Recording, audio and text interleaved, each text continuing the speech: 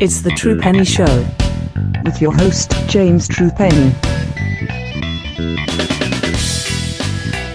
Hello and welcome to True Penny Show. My name is James True Penny. This is my show, and today we are looking at All In by AEW 2023. This year, last week, I was there. Who else was there? Alex Watt was there. How you doing, sir? Hey, yeah, it's nice. It'd be nice to actually chat about the show with you, since we were just speaking about this before we started recording. Absolutely atrocious at actually finding you while I was at Wembley. Which, yeah, was a pretty common theme of us, I think, both trying to find people. An utter failure of meeting up attempts from us on several occasions, but we'll do better next year. Turns out it's quite tricky to find people when there's 81,000 people in one place. I mean, there's also the fact, like, I mean, I didn't decide absolutely I was going until Wednesday of the week before, which was a bit of a misnomer on my part. And as I look back from people, Hamza Hussein, high-level wrestling journalist stuff, and is a writer with me at Worldwide Wrestling, was sat 20 feet away from me. Oh, nice. Yeah, there are a few people saying, like, I was chatting to one of my other mates who was like, he was right by the Cultaholic guys, and yeah, there were people who were by the Wrestle Talk guys, so yeah, there was a lot of that going on, but... I mean, and I thought about this, like, I posted this the first, like, a couple of weeks before the show. The first show I saw Tony Storm on was the first London show I went to. Mm-hmm. And she was tagging with Dahlia Black, and it was in a pub in Tooting. Yeah, it's mad when you think of stuff like that, isn't it? And that was 9 years ago, and essentially the same people who were at that show were at the show, plus another 70,000 of them. Yeah, basically every wrestling fan in the UK seemed to be at this show, which was it was a big celebration of wrestling, let's face it. I think that's the issue, and I think that's what people were saying, well, there isn't as much buzz for it as there was, say, for Clash at the Castle last year for Cardiff. And there's numerous reasons for that. WWE's been in this market for 20 years, and AEW's been in this market for 4. Yeah. WWE presents a product which you can see up to date all the time, and AEW, as much as ITV are terrible partners for wrestling and always have been. Because they never put, like, it's never 10 o'clock on a Friday night. It's 10 past 10, 5 past 10, half past 10, next Tuesday.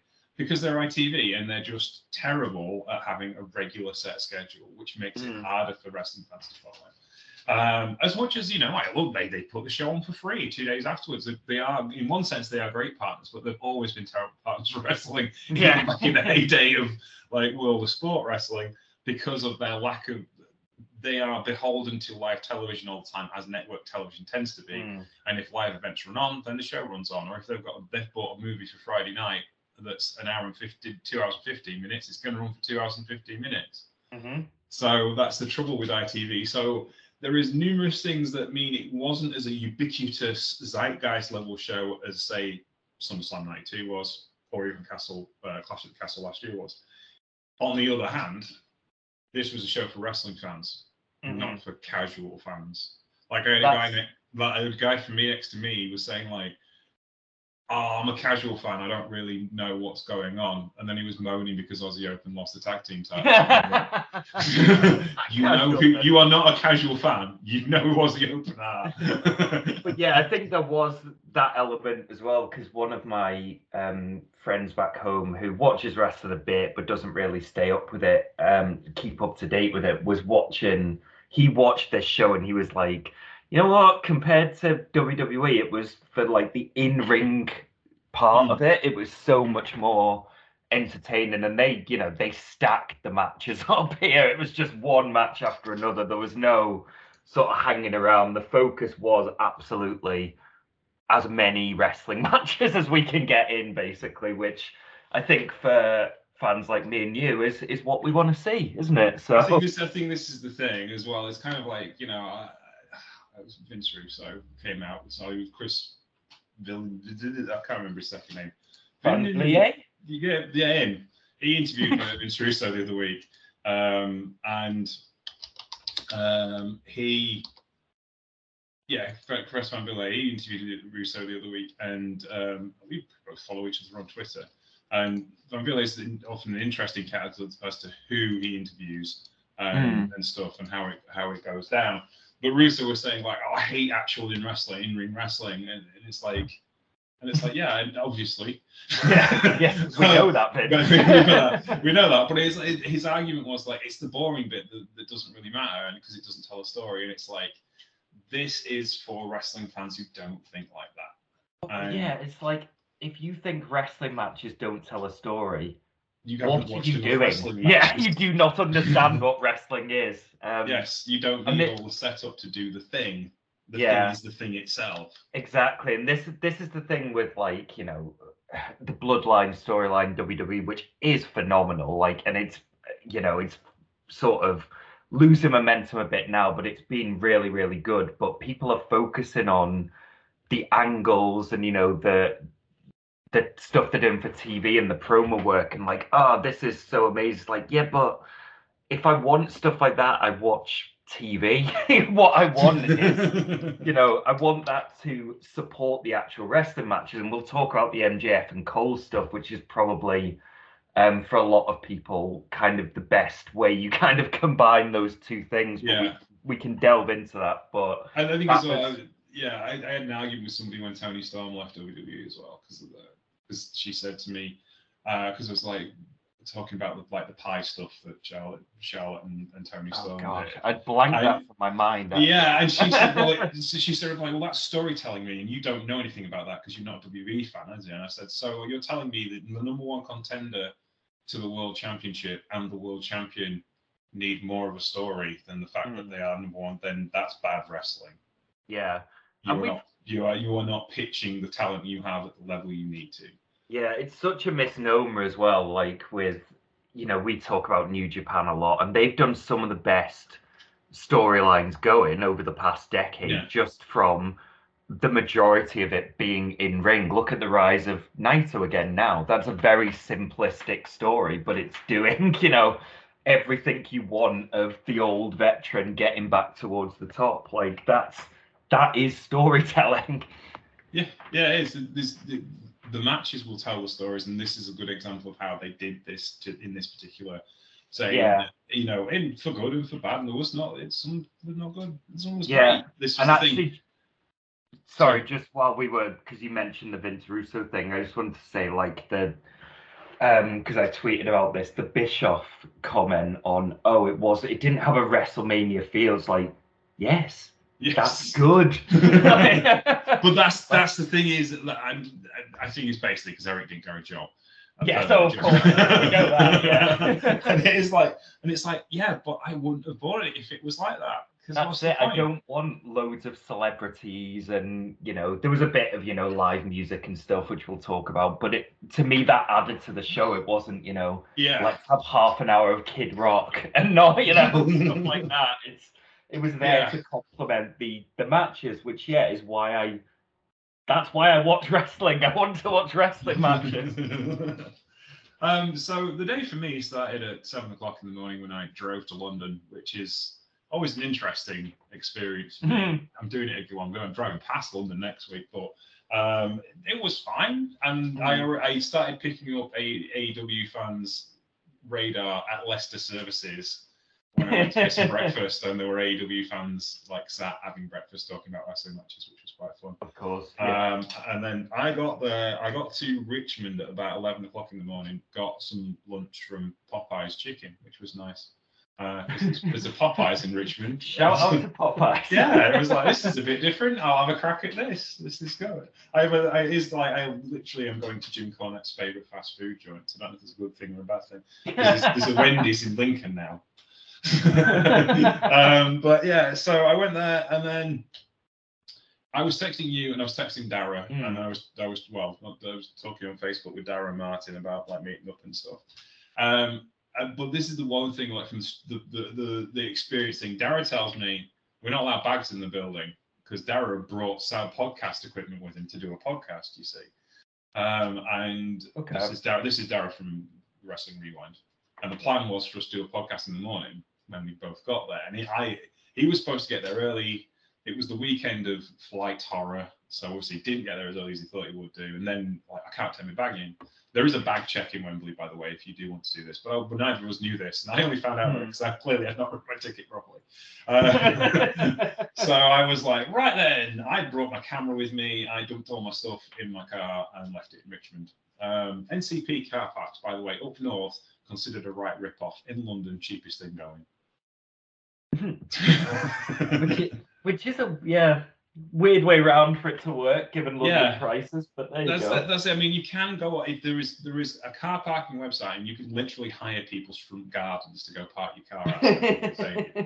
And it's like that looked dodgy as fuck. So I was like, NCP have not done me wrong, and it was £17.50 for all day, I think, or £22.50 for all day. So I booked a £22.50 ticket for the whole day, and left my car there, and it was perfectly safe. So and then I get on the train to the overground to Wembley, and when I got there, I kind of sat and had a coffee because the ticket said show starts at 5:30. So I'm assuming 0 hour starts at 5:30.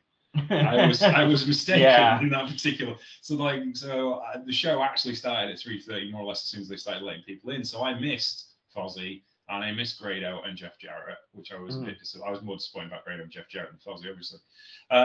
Were Fozzy like on early on, or? Yeah, they were early. They were playing apparently, or they did a couple of songs. Yeah, so because when we walked in, it was when Miro and Hobbs were doing the contract sign. It was like, all right, well, okay, I guess this is happening now. Yeah, so that was the time. That was when I got to my seat as well. And so. So we missed Jeff Jarrett getting hit in the head with a chair with a guitar by Grado. That might have. I saw a bit of that. I think that might have been when we were trying to find each other in the concourse. So apologies for that.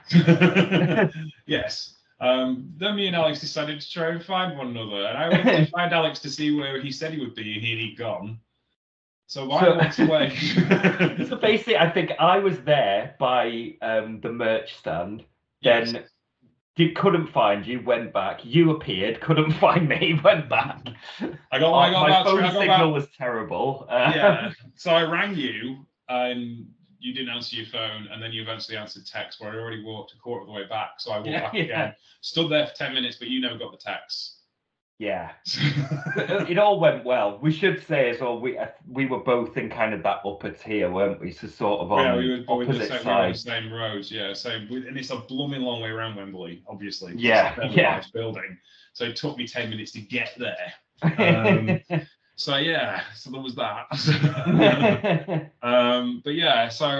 by the way, me and Alex met before. We've done podcasts together before. It's you know, we were trying to avoid one another. We are friends for a long period of time now. So, we really did try, but and then obviously after the show, we were like, we'll meet here, and I got funneled out the stadium the opposite direction, and it was all a bit mad coming out because there was obviously so many people leaving at once as well. Yeah, I mean, it wasn't so bad in yellow, and I don't know why. Possibly because everyone got filtered out around the building. It seemed to be everyone was getting funneled out in the opposite direction. Yeah, because I was saying to you, I seem to have walked past every other section apart from the one we said we'd meet up at, which was on the other side of the stadium. Yes, so I was waiting. Well, Dara from Wrestling Rewind had gone to bed because he'd flown in. He'd flown in from Florida the day before he flew to London. Because he'd just been on holiday for 2 weeks and edited me 12 episodes of the Wrestling Rewind. Whilst he was on the flight because he had nothing else to do. So I've got them to put up this week. So they'll be going up later today. And then what else did he do? But he went home. So Martin was the only person I knew was available. And I told him we'd meet outside Yellow, and then you said you couldn't get there. So I start heading back, and then Martin texts me saying, I'm at Yellow, so I go back, but they won't let me back into the area. So I have to literally guide Martin, who's hammered drunk, to the point where I'm stood. And I met up with him, and I met up with members of Dara's band as well, nice. Which was nice, and some other lads from Northern Ireland who were also at the show, and we had a bit of a chat, and that was kind of cool, and that was nice. And then I headed back to my car and I had to make the decision, do I drive all the way home or get a hotel? And I drove as far back as I set the sat nav for Oxford services and made the decision there. No, I'm good, I can go. And then I'm going to get to Leicester services and make the decision there. And I drove to Leicester services and was like, I'm an hour and 20 minutes from home, and that's 49 quid. And I'm not raring to go, but everywhere on the way home, the coffee machines were broken. Oh, brilliant. It's not what you need when you're trying to mainline caffeine to stay awake. But anyway, that's the end of the day. So I've told you that story. But then let's actually get to some matches, shall we? Yes. Well, I was going to say, I mean, we had a hotel booked and we just walked like half the way and then managed to get a cab once we got away from like all the hustle and bustle. So I know some people had some issues getting taxis away, but just walk a mile away from like where Wembley is, and then you order the Uber and you're fine. That was our trick. I think that's the thing. If you are definitely thinking of going, I would organise an hotel now. Yeah. Oh yeah, we booked ours already. As soon as Tony and was like, we're doing it again next year. It's like, right, get the hotel booked because these are gonna go quickly. I was working on Monday morning, so that's not lately Monday morning. I was working at 10 on Monday morning. It was like that's the reason why I had to go home because I'd left it so late. But I'll probably organise things a bit better for next year's event. Yeah, I think a lot of people like it was quite last minute. Like we got a coach down first thing in the morning. I mean, in terms of getting there and getting in and everything, it went a lot more swimmingly than I was anticipating it would. Nothing went wrong, but yeah, we were taking some risks. I think getting a coach down first thing in the morning to be there for a show that doors open at like 3:30, but it all worked out. I think that's the thing. It depends on where you are. We were talking before the show, but last year I went to Crystal Palace for the Royal Quest show from New Japan, and Crystal Palace is lovely, but there's nothing there. There's the Crystal Palace, and the sports stadium. So you go to the top of the hill to look at where the Crystal Palace was, and then you go down to the bottom to look at the stadium, which may not be there for much longer, unfortunately. And then you just kind of hang around, and I went down to the market on the other side of the stadium, and that was nice, but there is not enough to keep you busy for 5 or 6 hours. Yeah. And that was me my first time driving to London, trying to avoid London traffic. Which actually isn't that bad. If you kind of like resign yourself to the fact that as soon as you get to the M25, you're going to be stuck for an hour. If you're happy with that and you can deal with that, then that's what's going to happen. So don't worry about it. Whereas like when I rode to Crystal Palace, I literally didn't stop. It was straight through. It was great. Yeah. So there was an advantage, but then again, I was bored to death and knackered by the time the show started, which is never a great place to be. So I was much more refreshed and happy to get to this show and start this show. Yeah, so, as we said, a bit more to do around Wembley than there was in Crystal Palace. So I think the thing is, this as well. I think as well for me, like trains or buses were not an option when I booked that late. But I might be more interested in taking the train next time just because I can plan it a bit better. But equally, what's a 4-hour by train? This is also where you are. You're in Manchester. A train trip to London is 3 hours. Yeah. For me, I have to get to Sheffield, which is a 2-hour journey to start with. Or I get to East Midlands Parkway, which is the cheapest way of doing it, but then you've got to get to Scunthorpe and leave your car in Scunthorpe all day. So the actual access depends on where you are in the country. And as I live in a place that's not particularly accessible, especially now I live in a village, like driving has become much more of a need. And it's like when I drive 350 miles a week for work all week, then 200 miles for a one-way trip doesn't seem, or 150 miles for a one-way trip doesn't seem that bad. It's like a Tuesday. And trains in this country are terrible as well. Well, that was the other thing as well. I didn't trust back when I was at uni. Transpennine Services kept me at uni. They were absolutely ultra reliable, wonderful service. And now I dare trust them to get me to a place where I want them to be on time. Yeah. There we go. Yes. We talked a lot about. Yeah, we should chat about the show, really. We did, but I think we rarely get a chance to talk about customer service. Yeah. Other than Glate being awesome because it's free.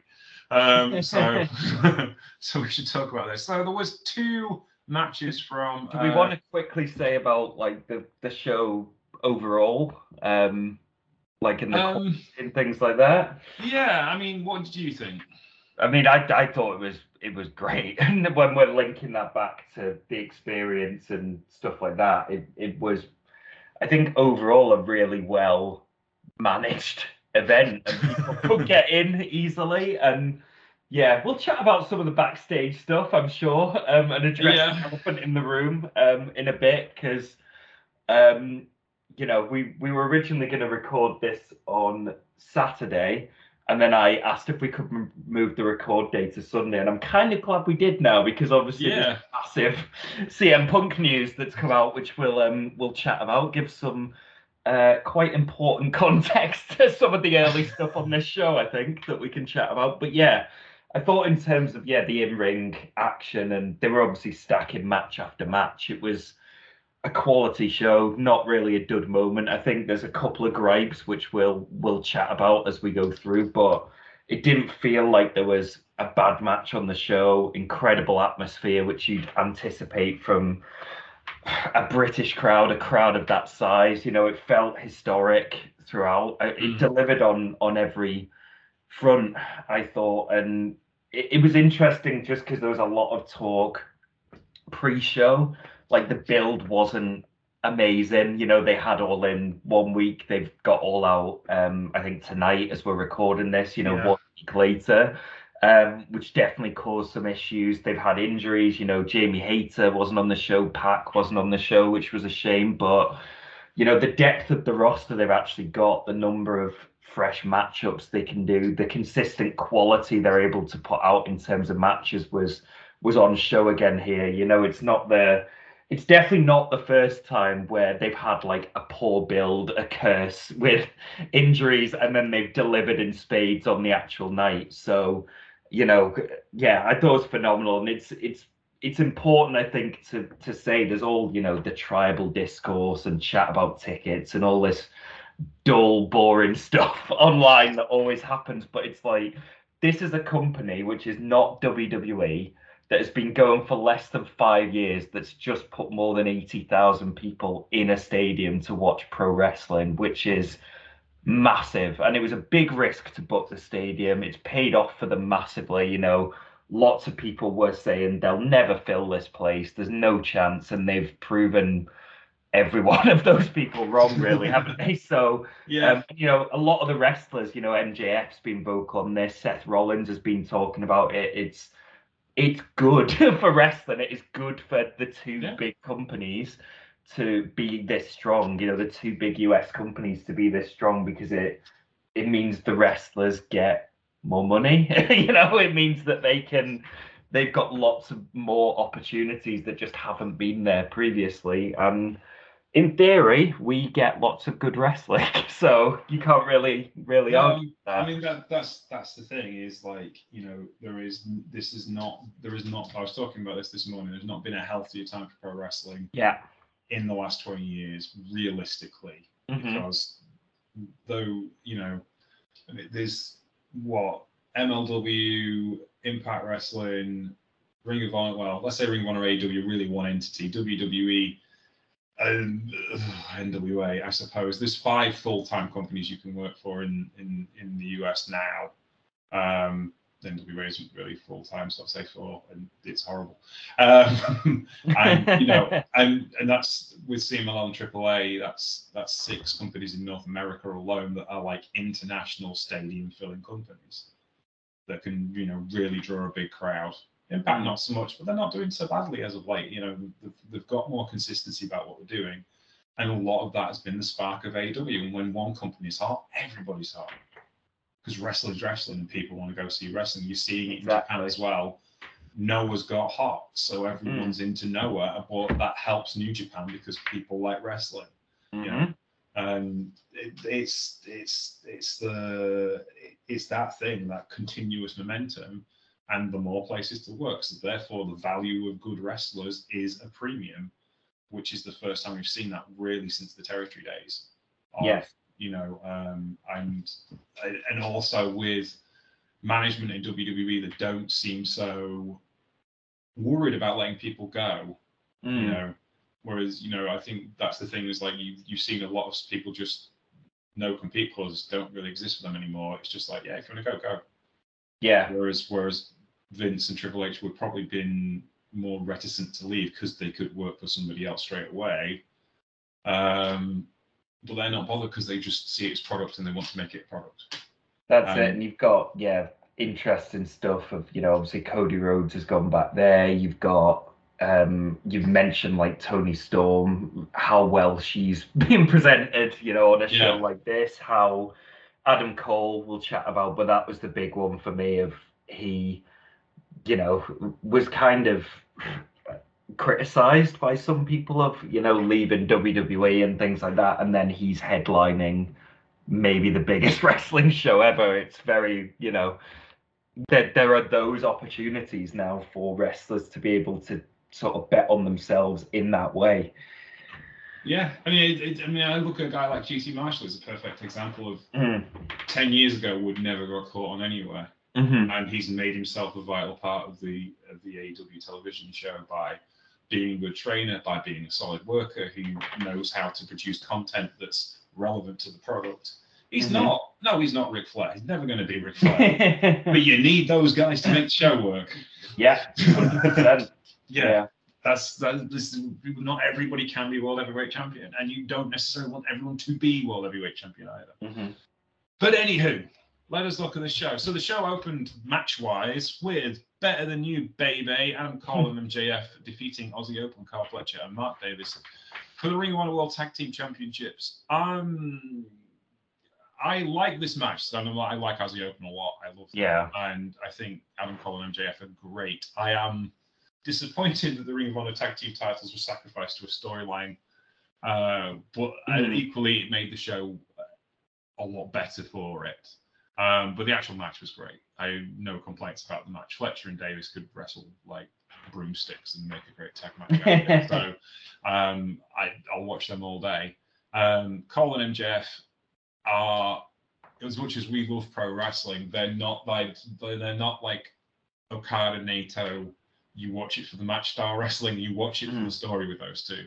And then they're kind of more WWE orientated in that particular sense. But that's what makes matches like this play off each other really well. So the dynamic between the two teams was really, really good. And it kind of set the tone for the rest of the match. This had to be pretty good to be able to keep momentum going. And that was the right thing to do, I think. Yeah, and I mean, MJF and Cole, I mean, we'll chat about the main event because they can work, incredibly hard hitting, really entertaining modern style as well. But yeah, this was a lot more about the story, and yeah, they obviously had to work quite a safe match as well because you're not going to risk an injury for your main event of your biggest show ever. But it was very much built around, Aussie Open getting the heat. They did the great thing early on, cutting off the Adam Cole baby, which obviously got loads of boos. Exactly what you should do, piss off the people in the stadium right at the start. And yeah, Aussie Open are great. It's one of those where if they could have worked a bit more, if they weren't worried about, keeping it a bit safer, they maybe would have had an even better match. But this did what it needed to do. Like you say, it progressed the story, built around, the build to the kangaroo kick, which obviously got a huge pop. There was a lot of people I noticed with like inflatable kangaroos on the walk to Wembley as well. So yeah, that was great. And then, the build to the double clothesline as well, which is now so over the way. Yeah, we'll get into a lot of the Cole and MJF stuff, I imagine, when we talk about the main event. But yeah, this did what it needed to do, progress the story to the main event. I kind of had a feeling they'd do the title switch going in.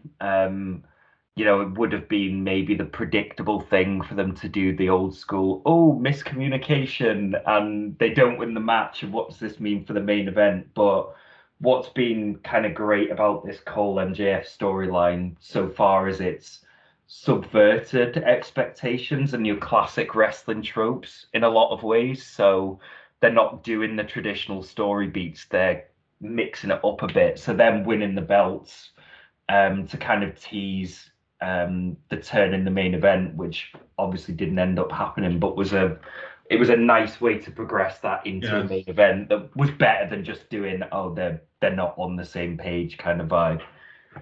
Yeah, it gives much more depth to what they were trying to do. Throughout the pre-show, we were informed definitely the Mercedes Moné was in the building. Yeah, 3 times. More than a few times. Yeah, more than a few times. And it's just like but she just happened to be in the area, says Tony Khan. You know, he just thought that she'd want to see the show. It's like, come on, Tony, we know what you're doing here. Yeah, I mean, she obviously she's a New Japan talent, is currently off on the injured list, so she's free to go wherever she wants to go. I'm sure New Japan would not mind at all because it gives them more fun for what they're trying to do as well. Mike Freeland of Front Row Material did say he did some wishful thinking and said Mercedes Moné should agree to and should come out and say she's free from injury at AEW. Obviously he didn't know, and I was like, why would a New Japan wrestler do that at All In? Yeah, surely you would do that at Dominion or the G1 Climax final because she works with New Japan.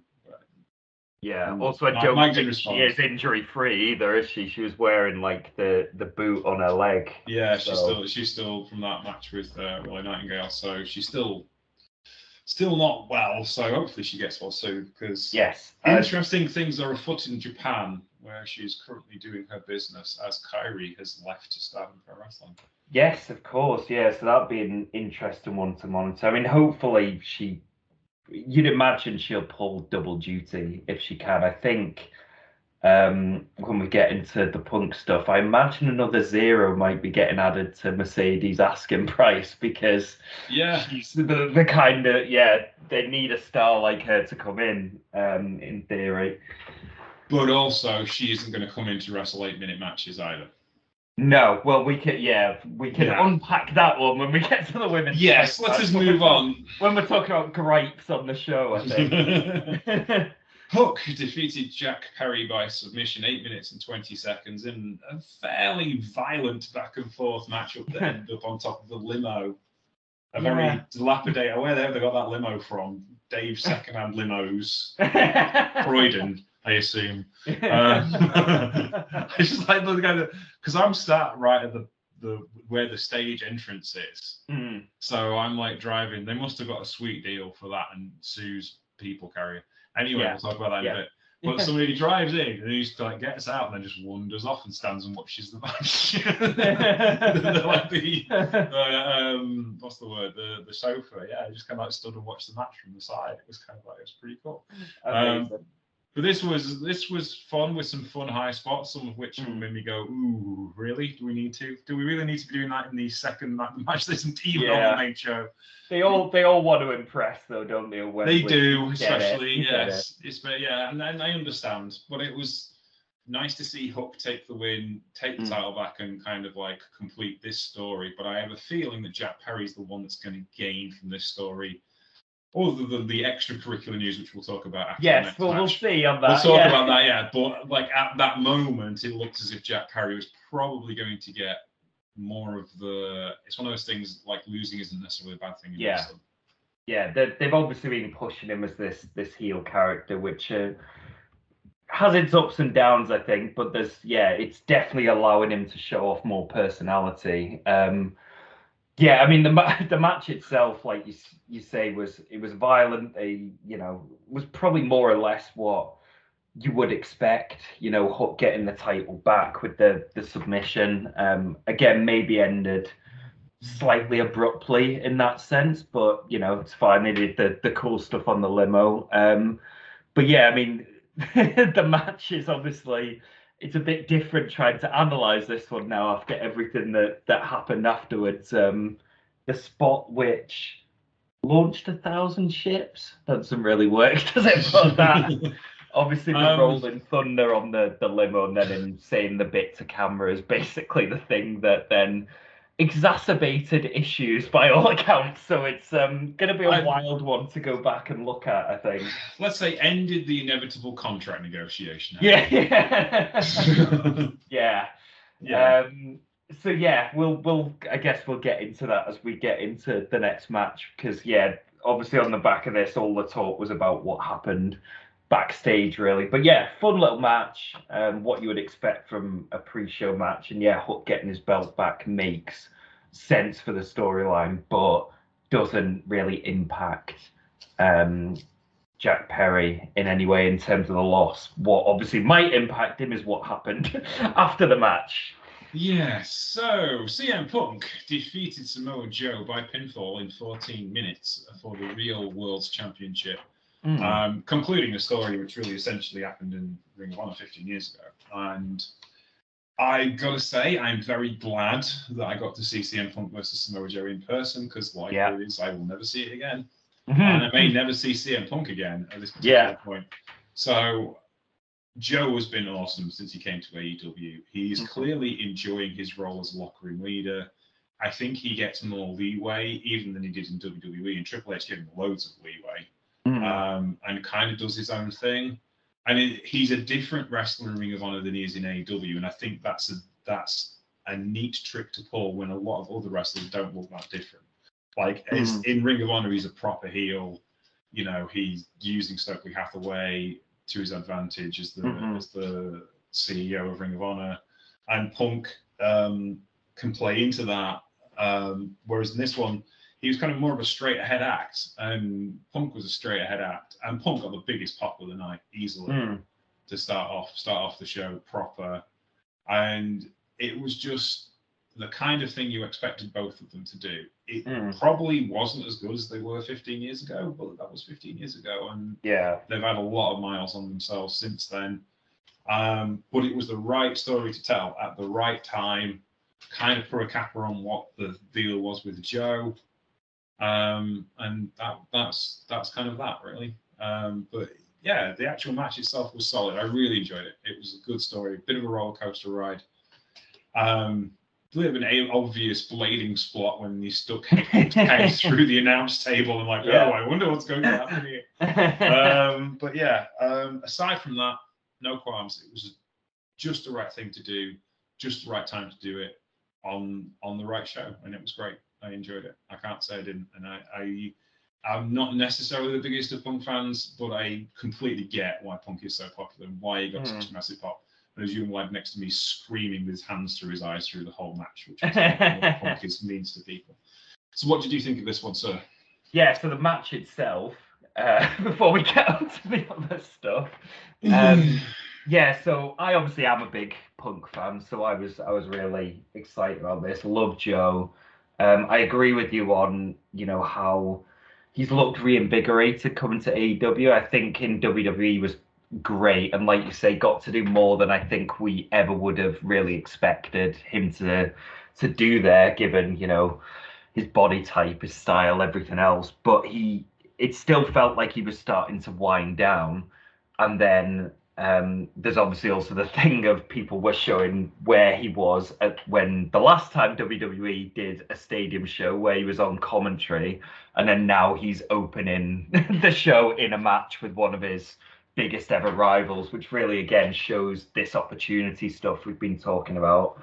But yeah, when he came to AEW, it was like he was doing all his old hard-hitting moves again. It's like, oh, okay, so Samoa Joe is still Samoa Joe. It wasn't that he was slowing down because he was getting older. He was slowing it down for WWE, basically. But I mean, opening the show with this, a little bit of a surprise, but I think kind of makes sense if you've got the real world title as the opener, and then the actual real world title as the main event. Basically, you keep them as far apart as possible. Obviously, with everything else around it, the fact that this went ahead after everything that had reportedly happened backstage is wild. Punk, like you say, walking out into a packed stadium, gets a huge reaction, mixed reaction, is moments after apparently choking a guy out, threatening to quit and putting on a banger of a match, is just sums him up in a way, I would say. Because he worked the crowd to perfection. He was soaking up the booze, amplifying it with like doing the Cena and Hogan spots, putting over trans rights on the way out. It was like just summing up every element of his character in one match, really. There was a spinning tail hold for Terry Funk as well, which I thought was really lovely. Cool. Yes, there was. Yes, yeah. Yes, that was my favourite bit of the match. I must admit. No one else in the building understood what the hell he was doing, but I did. Yeah, you knew it would. If it was going to be anyone as well, it was going to be those two guys as well who did a Terry Funk spot like that. But yeah, I thought this was a cracking opener. I think it's maybe divided opinion a bit. Like, I don't want to do like the Meltzer rating discourse because who cares? Because it's bollocks. Yeah, but that was one where it's like, you kind of underrated that quite a bit. I thought this was one of the best matches of the night. It was. Well, I mean, to give you a balance point, as we always do, Wrestling Observer gave it 3.5 stars, which is woefully low from my particular consideration. 7.68 from the cage match users. So I wonder how much of that is, the anti-Punk element, because I thought this was one of the best matches on the night. I thought it was loads of fun callbacks to their feud throughout. Punk came out in the old school Ring of Honor jacket, which was a nice touch. One with the Pepsi plunge, like you say, got busted open as well. Like they got colour in the first match. Thought that was a really creative spot with the commentary desk. Not really seen that before. Go smashing someone through the side of it, which was a nice touch. They were, playing off how well they knew each other, doing, Joe's famous nope spot, Punk outsmarting him the first time. Then he tries to go to the well again, and Joe moves out the way after all and does the very British inspired wanker reaction, which was enjoyable as well. He did, the football celebration he did after the Olay kick was very enjoyable as well. So I thought really, really enjoyable, well worked opener. And for me, kind of to touch on what you've said as well, of seeing Joe versus Punk live. I mean, we've probably seen certainly CM Punk's last match in AEW, maybe his last match ever, so for us to have seen that live is pretty wild. But I think I've maybe mentioned this on the podcast before, I can't remember, but the Joe CM Punk trilogy is basically what got me into wrestling outside of WWE. That was what opened my eyes to, that landed when it was like Triple H's Reign of Terror. It was when JBL was on top on SmackDown. WWE was in the doldrums, and I was starting to read, wrestling magazines, Power Slam, stuff like that. And there was all this buzz about this second match Punk and Joe had this hour-long draw, and got the DVD, watched it, and it basically opened my eyes, changed my opinion on what wrestling could be. And from there it was like indie wrestling, Japanese wrestling. That was the thing that really got me on that journey. So it was kind of a cool full circle moment to get to see them wrestle in Britain in Wembley Stadium and be there live for it.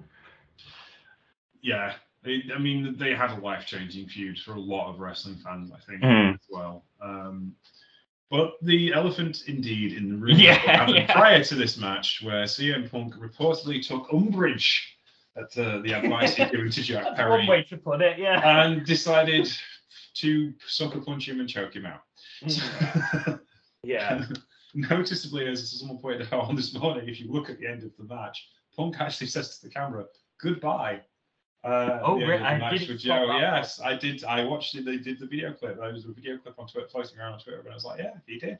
There is a screenshot of Joe comes out with like blood on his shoulder because he'd clearly broken up the brawl as well. So this is the thing, and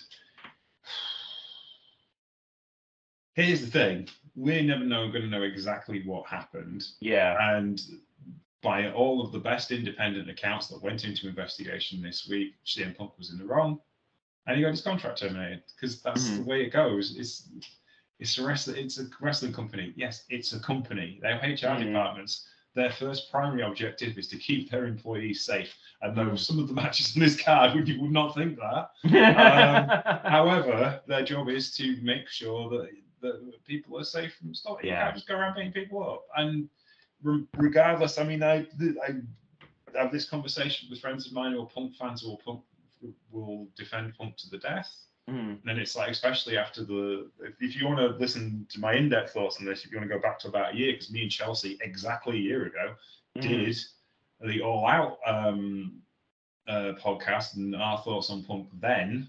And Chelsea was like, I'm not saying he needs mental health, but he needs to talk to some people because he's going through things that he doesn't need to be going through to say all this stuff. That's it. He's so shaped by the experiences he had in WWE. We know he's a crabby guy. He always has been, but the kind of paranoia and things like that, it's all kind of come into this AEW experience. And so I'll let you finish your point, and then I'll come back on this. I mean, I think I think that's one thing. But this incident is you cannot beat up people and expect. Exactly. Yeah. Yes, and that he's lucky he's not been prosecuted at that point, And it's like, I know it'll be, it's all the boys and girls in the back and they'll look after each other and they probably won't prosecute. No, but you still can't beat people up. Yeah. You can't do that in any job. That's just not the way it works. If a UFC fighter had a crack at another UFC fighter at a press conference, they would get fired because Dana White wouldn't have that because that's not the way it goes. Yeah, I mean, it depends on the guy, doesn't it? It does. Dana White lets get away with it and who he doesn't. But there are instances of, Paul Daly being the famous one of throwing a punch after the bell and he never worked in the UFC again. So, it does happen. Yeah, and that's the one issue. The issue of Punk in general is another issue. Yeah. But I go back to what Alan Cheapshot said about 2.5 years ago, just after Punk got signed, and he pointed out on Twitter one day that, and he was absolutely right. What happens when you put one of the most when you put one of the most he didn't say toxic, but he did say volatile, and one of the most volatile personalities from wrestling history in a locker room that is incredibly tight and well motivated. Because 2 years ago, there were no cracks in that locker room. Yeah.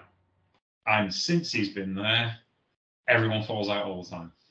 And I'm not saying that it's his fault, because there was obvious cracks that were going to come up as you make people start. Sammy Guevara is a good example. Yeah. And Taya Conti, who were, as they got pushed, they pushed the wrong buttons with the fans, and therefore they had to turn and therefore it causes problems within the back because of and stuff. There's always obviously going to be nothing static, but I'm wondering if he did exacerbate those situations just by demanding and getting what he got to come back to pro wrestling, because then this was a locker room that was built on everyone gets a fair crack, and then a guy comes in who's clearly getting more than a fair crack. Yeah. To be honest, I don't think it was that. It all seems to be rooted in, because if you look at the first year of him being there, maybe a bit less, I can't remember the timelines quite, but everyone seemed very happy and people were loving him being back. I think he was getting on with the majority of people backstage. It seems like, and it's still wild to me that this is the root of it, that Colt Cabana is the root of so many of these issues. But and he's not really done anything either. Like, it's just like it's all kind of rooted in that, which is the root of it is silly to me, because Cabana and Punk fell out for a bunch of reasons. It should be between them. Why are a bunch of wrestlers then wading into this just because they're friends with one guy and other people are friends with another guy? It's like, we're not in high school here, guys. Like, we're all adults. And I think, I really, really wish that Tony Khan had got a handle on it all earlier, because you do wonder what would have happened if he just sat them down, when there was all this stuff of Hangman was annoyed at Punk because of this Cabana stuff, and he felt like he'd got him moved to Ring of Honor, and there's all this kind of talk, and that's where it seems to be kind of the root of it. And then you're taking a guy who's already paranoid and crabby from his time in WWE, and it's just going to exacerbate the situation. And it feels like it could have been de-escalated if they just had a sit-down meeting. There's reports now coming out today that there was a meeting with them a week ago booked, and it never happened. And that's, you sort of think, what if that meeting had gone ahead between the Elite and Punk, and they had hashed things out, got a handle on this?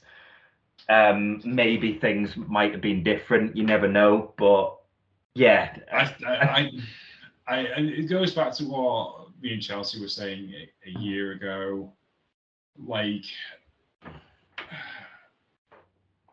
you see people come in like Danielson and Castagnoli, and they have such a positive influence. Yeah, that's it.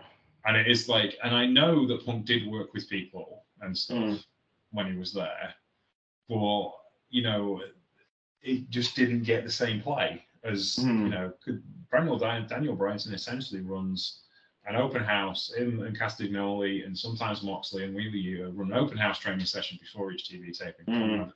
Come and learn something if you want to. You don't have to if you don't want to, but we're more welcome to help you out. You know, they've done all of that stuff. And Punk not saying that Punk doesn't do that, but there's not enough recognition of it. Therefore, he comes out as he's the guy that's riding on the coattails of other people. And there's the stuff from the All Out thing as well. Is like, you know, there was the story from the Punk side that the Elite came down and bashed the door down. The Elite were like, no, we didn't. We just went through the door. Perhaps we should have knocked, but we did go through the door. And it's just like, again, you can't start a fight with two executives. Yeah, literally, yeah. So you can, it's like, it seems like by all accounts that was a bit more either side's. Punk probably being more at fault, definitely, but there was an either sides thing, whereas this seems like a very different situation. And it's interesting you say about the advice part, because I think part of Punk's frustration maybe is that he was offering advice to people, maybe they weren't taking it. That seemed to annoy him with the Hangman stuff. It feels like this Jack Perry thing was rooted in that, because it came from him saying you don't want to use a real glass bottle, right, in a spot, which Punk is correct on. Ultimately, like, that would have been really stupid. I think the Hangman stuff was justified on Hangman's part. And Hangman explained it. It was like, I got where I was by being myself. Yeah. And I think that what I'm doing is the right way of going about it. And instead, I'm not. And he said, I don't take offense from people trying to offer me advice, but that doesn't mean I'm going to listen to it. Yeah. Which is perfectly within his rights to do. And you shouldn't get angry about because he just doesn't do it. But the Jack Perry thing is just common sense. Yeah. Like, don't stick your hand in that fire. Yeah. Yeah. Yeah. So yeah, you can kind of see why things did escalate, but it's all just so. It's ultimately the root of it is it's so disappointing because. You know, it's so disappointing, but also inevitable. Yeah, it is, and that's it. It's very. It's played out.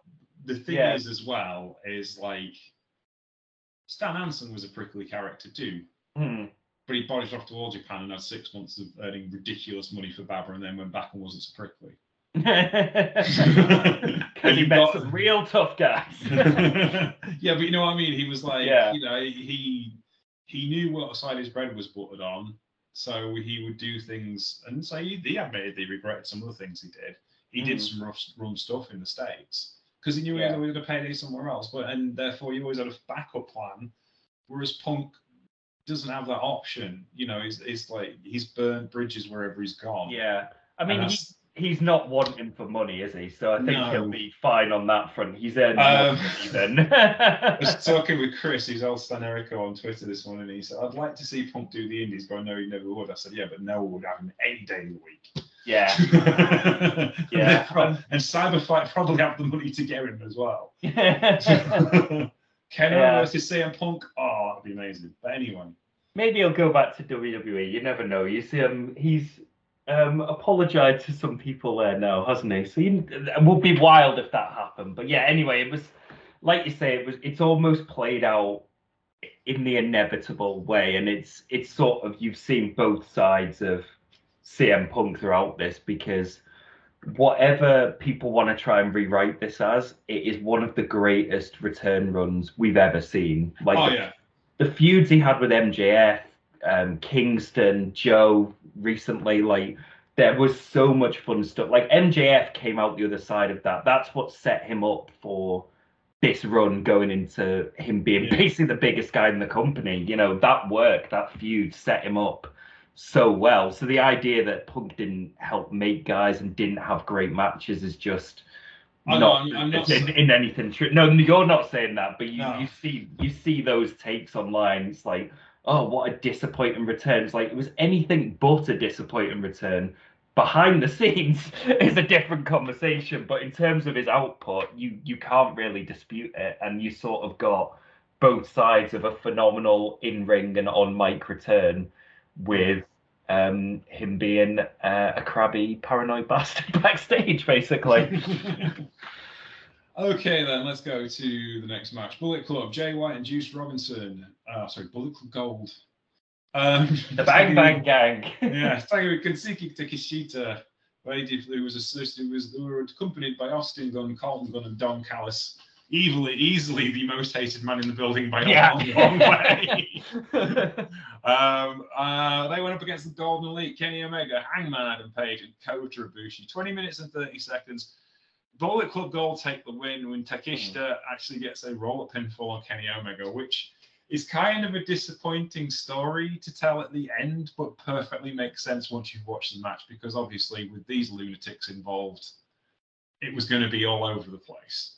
And what kind of got me about Juice Robinson and Jay White's run in AEW up until now, up until about the last month, because I'm not a regular AEW watcher, I don't watch every week, I catch bits and pieces, is they didn't look special. Now they look special. Yeah. Like Jay White looks as special as he did as the IWGP World Heavyweight Champion.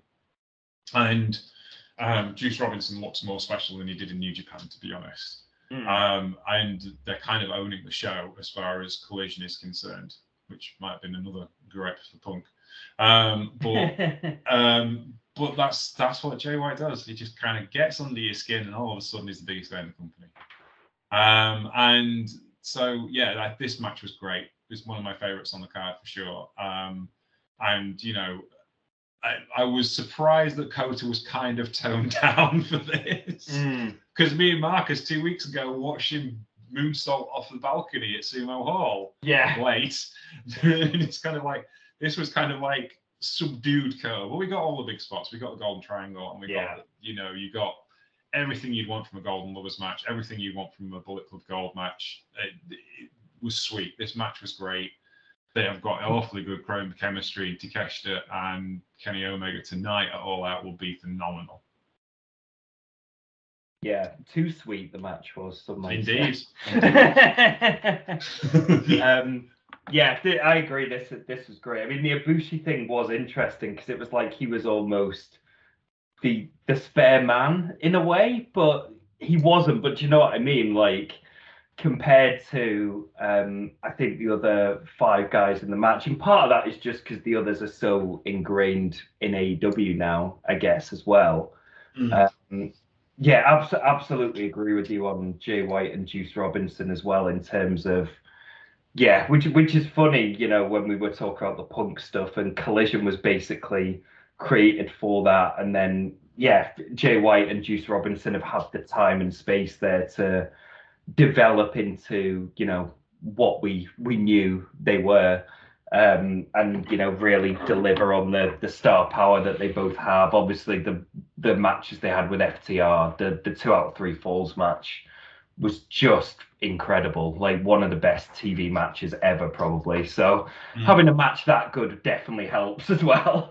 But Jay White on obviously the mic work has really come to the forefront recently, and Juice Robinson is mad as a character, which really works. probably more in US wrestling than it does in Japanese wrestling, so you can see why that's really getting over.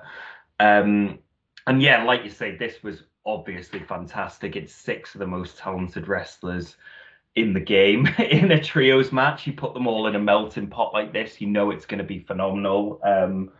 I do, obviously selfishly want to see some of these guys not in a multi-man match when they do this again next year. Kenny Omega in particular was the most over guy in the match. He was getting chants throughout, and they need to get that man in a singles match All In next year, because just selfishly I want to see that live. But yeah,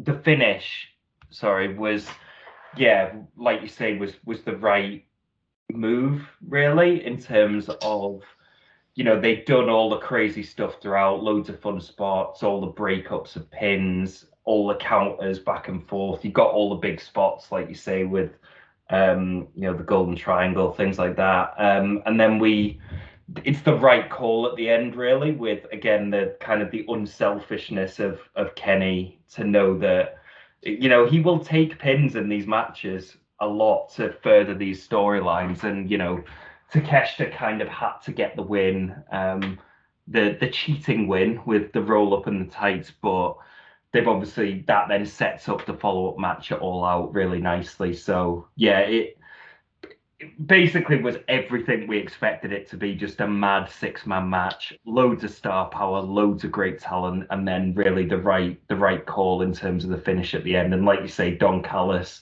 the most hated guy in the building, so there was tremendous heat on that as well. Yeah, absolutely.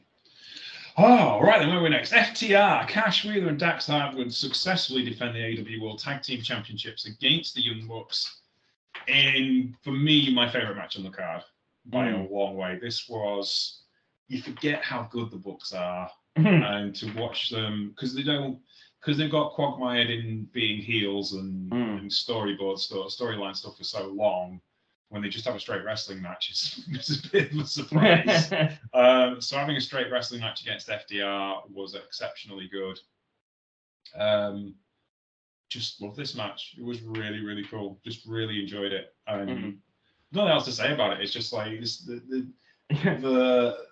the best matches I've seen in AEW actually aren't AEW, the Ring of Honor, and it was the Briscoes versus FTR, and nothing AEW's done, or Ring of Honor's done lately, will match those, and this was getting close to that. This was bang on what it should be, and it's like, funnily enough, the only thing that would make this better is best of 3 falls. I think that was the kind of thing. But it's like they don't have the time to do that. 21 minutes for a match in the middle of the card is a long period of time, especially what's coming up. And it wasn't as emotionally draining as the previous match as well, which helped, because there's not as much investment quite, because they've had the first 2 matches. So this match is kind of like building a little bit more again, because it's been such a long time since the first 2 matches. So it was good that it wasn't quite as emotionally built up, so you could kind of relax into it a little bit, and then you kind of dragged me along, and that's what a great match should do.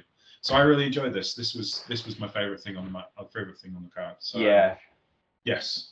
It's up there for me as well. Like, it was phenomenal live, particularly the closing stretch. I mean, the 2 out of 3 falls stuff, you're right, and I think they're going to do it inevitably down the line. You know they will. That's got to be like the decider when they get there, because there's so many more legs in this yet.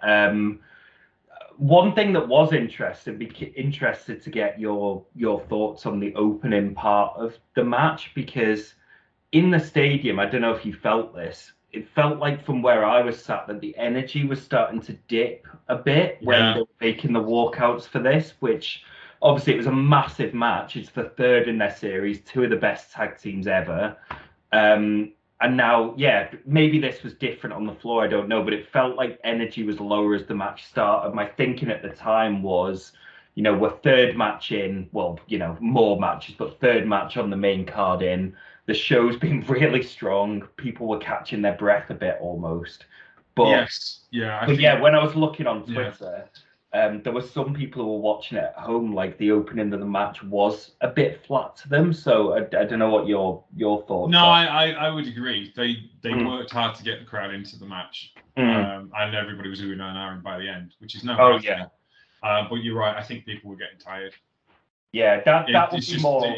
You've got first match was lightning fast. The second match was blood and violence. Third match was blood and violence. Fourth match was it wasn't violent, but it just didn't stop. It was relentless. Yeah.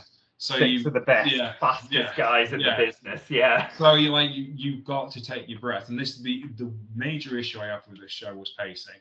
Like I felt it drag, not just here, but later in the show as well. Like the Darby Allin Sting Christian Cage Strickland match, it didn't drag, but it shouldn't have. It didn't have the pop it should have had. Yeah, it was. It wasn't so much dragging. It was like there were no almost lulls to catch your breath. It was just here's another big match. Here's another big match, which is a common thing with AEW shows. I mean, I'd rather that if the two issues when we're talking about it's not like a WrestleMania where they'll have half an hour of nonsense so the crowd can catch their breath. I'd much rather pack it with wrestling, but it does sometimes have that detrimental effect as well. Yeah, this is why Toru Yano is employed by New Japan Pro Wrestling. He's there, and that's why he's there. Yeah. But seriously, him and Taguchi will always have a job because they can entertain you for 15 minutes and have a good wrestling match. And stick you in the middle of the card. When they need to, they'll stick you in the middle of the card, and it gives you a breather. Yeah, you need guys like that. The QT Marshall guys, like we was talking about, were nowhere to be seen on this card, and perhaps they could have had a couple of those matches in just to space things out and saved something for All Out as well. But I know that's not the way EW works, and that's fine. But then they're open to criticism at this point from that particular point of view. Yeah, agree. But it seems like you're with me that it was more the pacing of the show, because I think some people were like, why is the start of this match flat? And thinking it was like to do with the guys in the ring, which I don't think it was. Everyone was shattered by that point. You've taken people on a roller coaster. You've literally had 7, 8, 15 minutes, half an hour, an hour and 10 minutes of great pure wrestling, like some of the best pure wrestling you'll ever see, and you gotta breathe. Yeah, and like you say, they really, really got the crowd into it once they got cooking, because it was phenomenal by the end. And that's, the Bucks maybe, I think their act has maybe gotten a bit stale in terms of like the character and stuff like that, but in the ring it's just again the reminder they're one of the absolute best tag teams in the business ever, and it was both these teams are, and it was phenomenal down the stretch. Maybe too many false finishes if anything, to be honest, but live in the stadium that stuff was hitting hard. Like people were biting on the finishes, all the finisher kickouts, the callbacks to other matches. They did like the spot of how the Bucks won the first match of Cash missing the 450 into the super kick, which then he kicked out of, and they did. I think the Bucks hit like the shatter machine on FTR, then hit the BTE trigger, and everyone was like biting on that being the finish, and it wasn't. And there was so much of that. I'll need to give it a proper watch back to see how it sort of translates on TV, of whether that was slightly too much. But live in the building, it was tremendous, because they had people in the palm of their hand by that point, which is to both teams' credit and how talented they are. And obviously the Cash has got a gun chant was incredibly funny. There's no way around it. It was an incredibly funny chant. I will say though, 9 of them have won World Tag League. Well, there you go. Yeah, I see. And Bishimon have, so therefore they're the best tag team. Just saying. Just saying. Still time. Who did they beat at Wrestle Kingdom? FTR. Just saying. Anywho, was that last year? Yeah, it was last year. It's just a bloody long time ago. I know that. Yeah. Seems like longer ago, but yeah, it was just January when they dropped those belts to Bishamon. Yes. Anywho, let us move on to one of the reasons why I went. Eddie Kingston, Pento, Diego, best friends Chuck Taylor and Trent Beretta, along with Orange Cassidy, defeated Blackpool Combat Club, John Boxley, Claudio Castagnoli, Rita Yuta, who were accompanied by Santana and Ortiz by pinfall when Wheeler Yuta laid out Claudio Castagnoli with the orange punch. This was brilliant. Just absolute madness. Top to bottom. Loved it. Eddie Kingston versus Claudio Castagnoli is the reason why wrestling is great. Yeah. This is the thing. Eddie's always right. And this is what you have to come to learn, because essentially I don't see AEW as AEW. I see AEW with Shikara without Quack. So for me, this is perfect. This is exactly why I do watch AEW. Because the guys next to me said, "Oh, there's just so much going on." I said, "Just watch Eddie and watch Claudio, because they hate each other and they've been beating each other up for 15 years now, and that's all you need to watch." And I followed them for most of the match. But the whole thing was just brilliant, along with Sue coming out in the minivan halfway through. It was what a pop for that. Just everything was epic about this match, and exactly what you want it to be. And Orange Cassidy really is the biggest name in the company now, in one sense. Like, he's the most recognizable. He's so over, and he's taken that belt that no one cared about it and made it vital. And that's the important thing. And he's just great. This was kind of like the thing that's really going to push him over the edge of like how great he can possibly be. Yeah, no, the rise of Orange Cassidy from obviously when he came in, and people were like, some people just were not convinced that gimmick was going to be any more than, a little fun gimmick for a while. But the way he's kind of kept adding layers to it, and he was, basically working like a hardcore legend in this one. He's got so many strings to his bow that him and MJF are far and away the biggest stars in this company at the moment, and it's been phenomenal to see his rise, really, and how popular he is.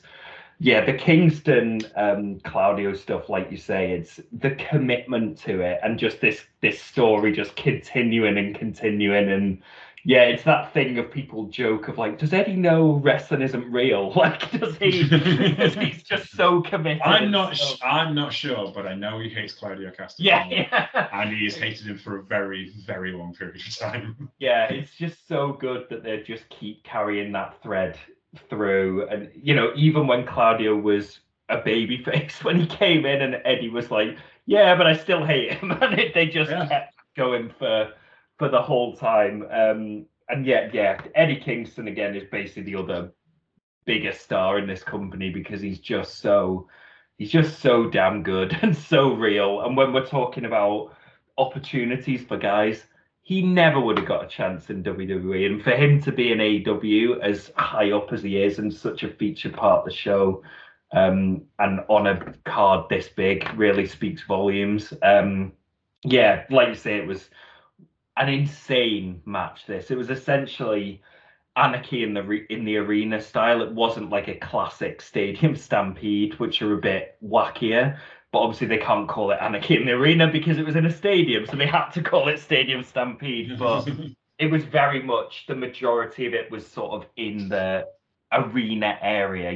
Claudio and Eddie were battling all over the shop, but a lot of the stuff was happening, entranceway, around the ring, in the ring, that kind of stuff. And it was a nice one actually to be up in the gods for a little bit, because you could really get a proper look at the chaos that was going on, because obviously those matches I think are a bit of a nightmare from a production standpoint, because they're trying to cut between all the spots that are happening. So having that overhead view on all the mad stuff that was going on was quite cool. As you say, Eddie and Claudio were the main ones that kept catching my eye, because they appeared in a stand quite near to us, and they were just battering each other over there. They were going all over the the stadium basically. But yeah, it was so many wild spots. It's one of those where we could just list off how many spots there were. Like, my favorite though, and it's always the basic stuff, is Awful Waffle from Awful Waffle. I was just it's gonna like say, it's just like him landing Awful Waffle in the middle of 81,000 people. Yeah, and they just scream Awful Waffle. It was very live and breathe. Yeah, that is one of the best finishes ever, and I get why he doesn't do it because it's so tricky to pull off smoothly. But yeah, but he used to, like, was in Shikara, he did it every week. Oh yeah. But he's not done, I think he's done versions of it in AEW, but never like the classic, Awful Waffle, which is that him pulling that out was amazing. But I mean, and there's another guy as well, Chuck Taylor. Like Chuck Taylor is a New Japan main eventer, and he wrestled on the biggest show of all time. There you go. And 6 years ago, when Chikara broke up, he was like, I may as well retire. Yeah. And that's it. The opportunities that are coming for these guys through there being another company is awesome. And yeah, like you say, this was like the center point of the show of all these great guys slightly thrown together as well in a way with some of the names like Penta being in there and, you know, them bringing back Santana and Ortiz for this. But it works because it's just a completely chaotic match. And yeah, the moment at the end as well when we're talking about Eddie, like the tackling Mox through the table and then just like flipping each other off while they're covered in blood, and Orange Cassidy covering his fist in glass. There was so much mad stuff. Like, the best friends hug on Yuta where they like did the spot and then started battering him. They had like the on the graphic, Orange Cassidy's graphic, when they did the walkout of them, like the drawing of them holding Yuta's head was very funny. You mentioned like Sue making the appearance, which got such a big pop. The skewers in Mox's head, obviously. Yeah. He had to do that in Wembley, didn't he? And annoy all the correct people who don't actually know anything about wrestling history and hardcore wrestling history. So, yeah, that was grim to see, but very entertaining and very classic Mox. That he's like, biggest show ever. I'm gonna have to put skewers in my head. It's the only way. It was just exactly what we thought it would be. Too many spots to name. It was absolute chaos, and it was wonderful, basically. All right, then we move on to Saraya, Hikaru Shida, Dr. Britt Baker, and Toni Storm for the AEW Women's Championship. Saraya wins, and I have no problem with that. It was the obvious thing to do, British Star and stuff. But equally, this is where the wheels came off. This match and one of the match in this card were like, because Saraya was pushed as a heel all the way up until the opening of this match, where she comes out with the Night Family, which is nice to see them get some recognition. Not necessarily the nicest people in the world, but you know, they've done a lot for wrestling in the UK. You can't deny that they haven't. That's it. It was one of those where it's like, let's just not unpack it and just appreciate the moment. I am not happy Hikaru Shida lost because she's obviously one of my favorite wrestlers. And this was just way too short. It was just like 8 minutes. But what they were trying to pack into this match, it just like this match needed to be 25 minutes long. Or at least 15 minutes. At least give them 15, Yeah, but to be convincing that Toni Storm was turning on Saraya, which they did a good job of in the time they had, but it just meant the ending came like flat. Yeah, it was really abrupt, the ending, unfortunately. Yeah. And it was like, if they'd had more time, then this would have made a lot more sense. But equally, of all the matches on this, there's at least one match they didn't need on this card. But yeah, there was nothing wrong with it, but it could have been so much better. Yeah, that was fully my take as well. It was too short, and that's, you know, like I said, I think the show overall was great, but there are a few criticisms you can obviously throw at AEW, and one of them is you can't just have one women's match on the show when you've got a roster as deep as you have, and you keep, like you say, they keep cutting to Mercedes Moné in the stands, and it's like, if you're bringing in someone of that magnitude, if that happens, you need to fucking do better with this division, basically. not having like Chris Statlander on the card and doing that on All Out instead. Like, why? Why is that not on this card? And yeah, giving this about 9 minutes is not good enough. And the problem you have with this is that self-fulfilling prophecy of, if the division isn't booked as important, then you get swathes of people, which this happened and was very annoying, of people going to the toilet when they realise that it's going to be the women's match next. And then that in turn is not going to convince the company that they should put more effort into the division. So it's sort of a really, it's a negative cycle, if you like. And it's, so that was disappointing because, like you say, it was, for the time they got, this was great, and it was really, really cooking along nicely. I thought some of the spots they packed in, they were really creative. The curb stomp from Britt to Tony as Saraya had her locked in that submission. I was like, that is such a cool idea, and they pulled it off so well. And yeah, they did the Saraya, Tony Storm, the turn and all that kind of stuff really well, but it did feel rushed. The ending was abrupt. It was because it was a good finish. It just came way too early. Of the spray in the eyes, it all made sense. It was just, they didn't have enough time to work with, which was a shame. I mean, like you say, Saraya going over, kind of the obvious call.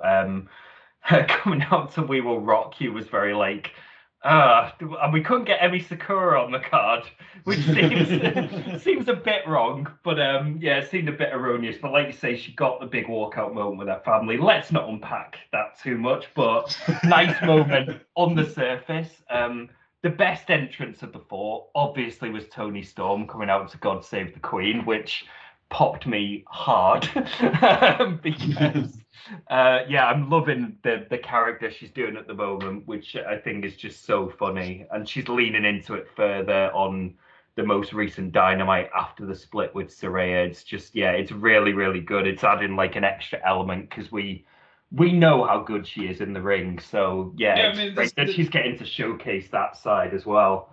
I mean, they also flew in Ruby Soho to do like a running spot in this match. So it's not like they didn't have the time to produce it properly. It's just didn't give it enough time. That's it. Yeah.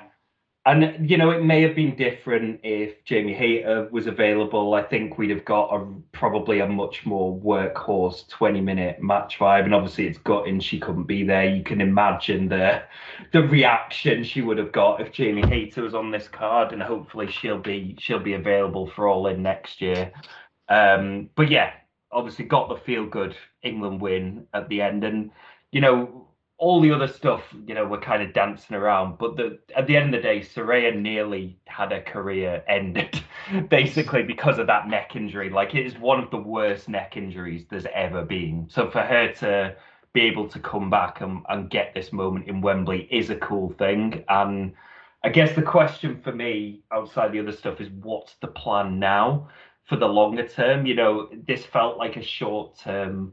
Saraya wins in England. It's like, but what's next? Is this a short reign? Shida could win it back. Tony Storm's there. Jamie Hayter hopefully is going to return in the next couple of months.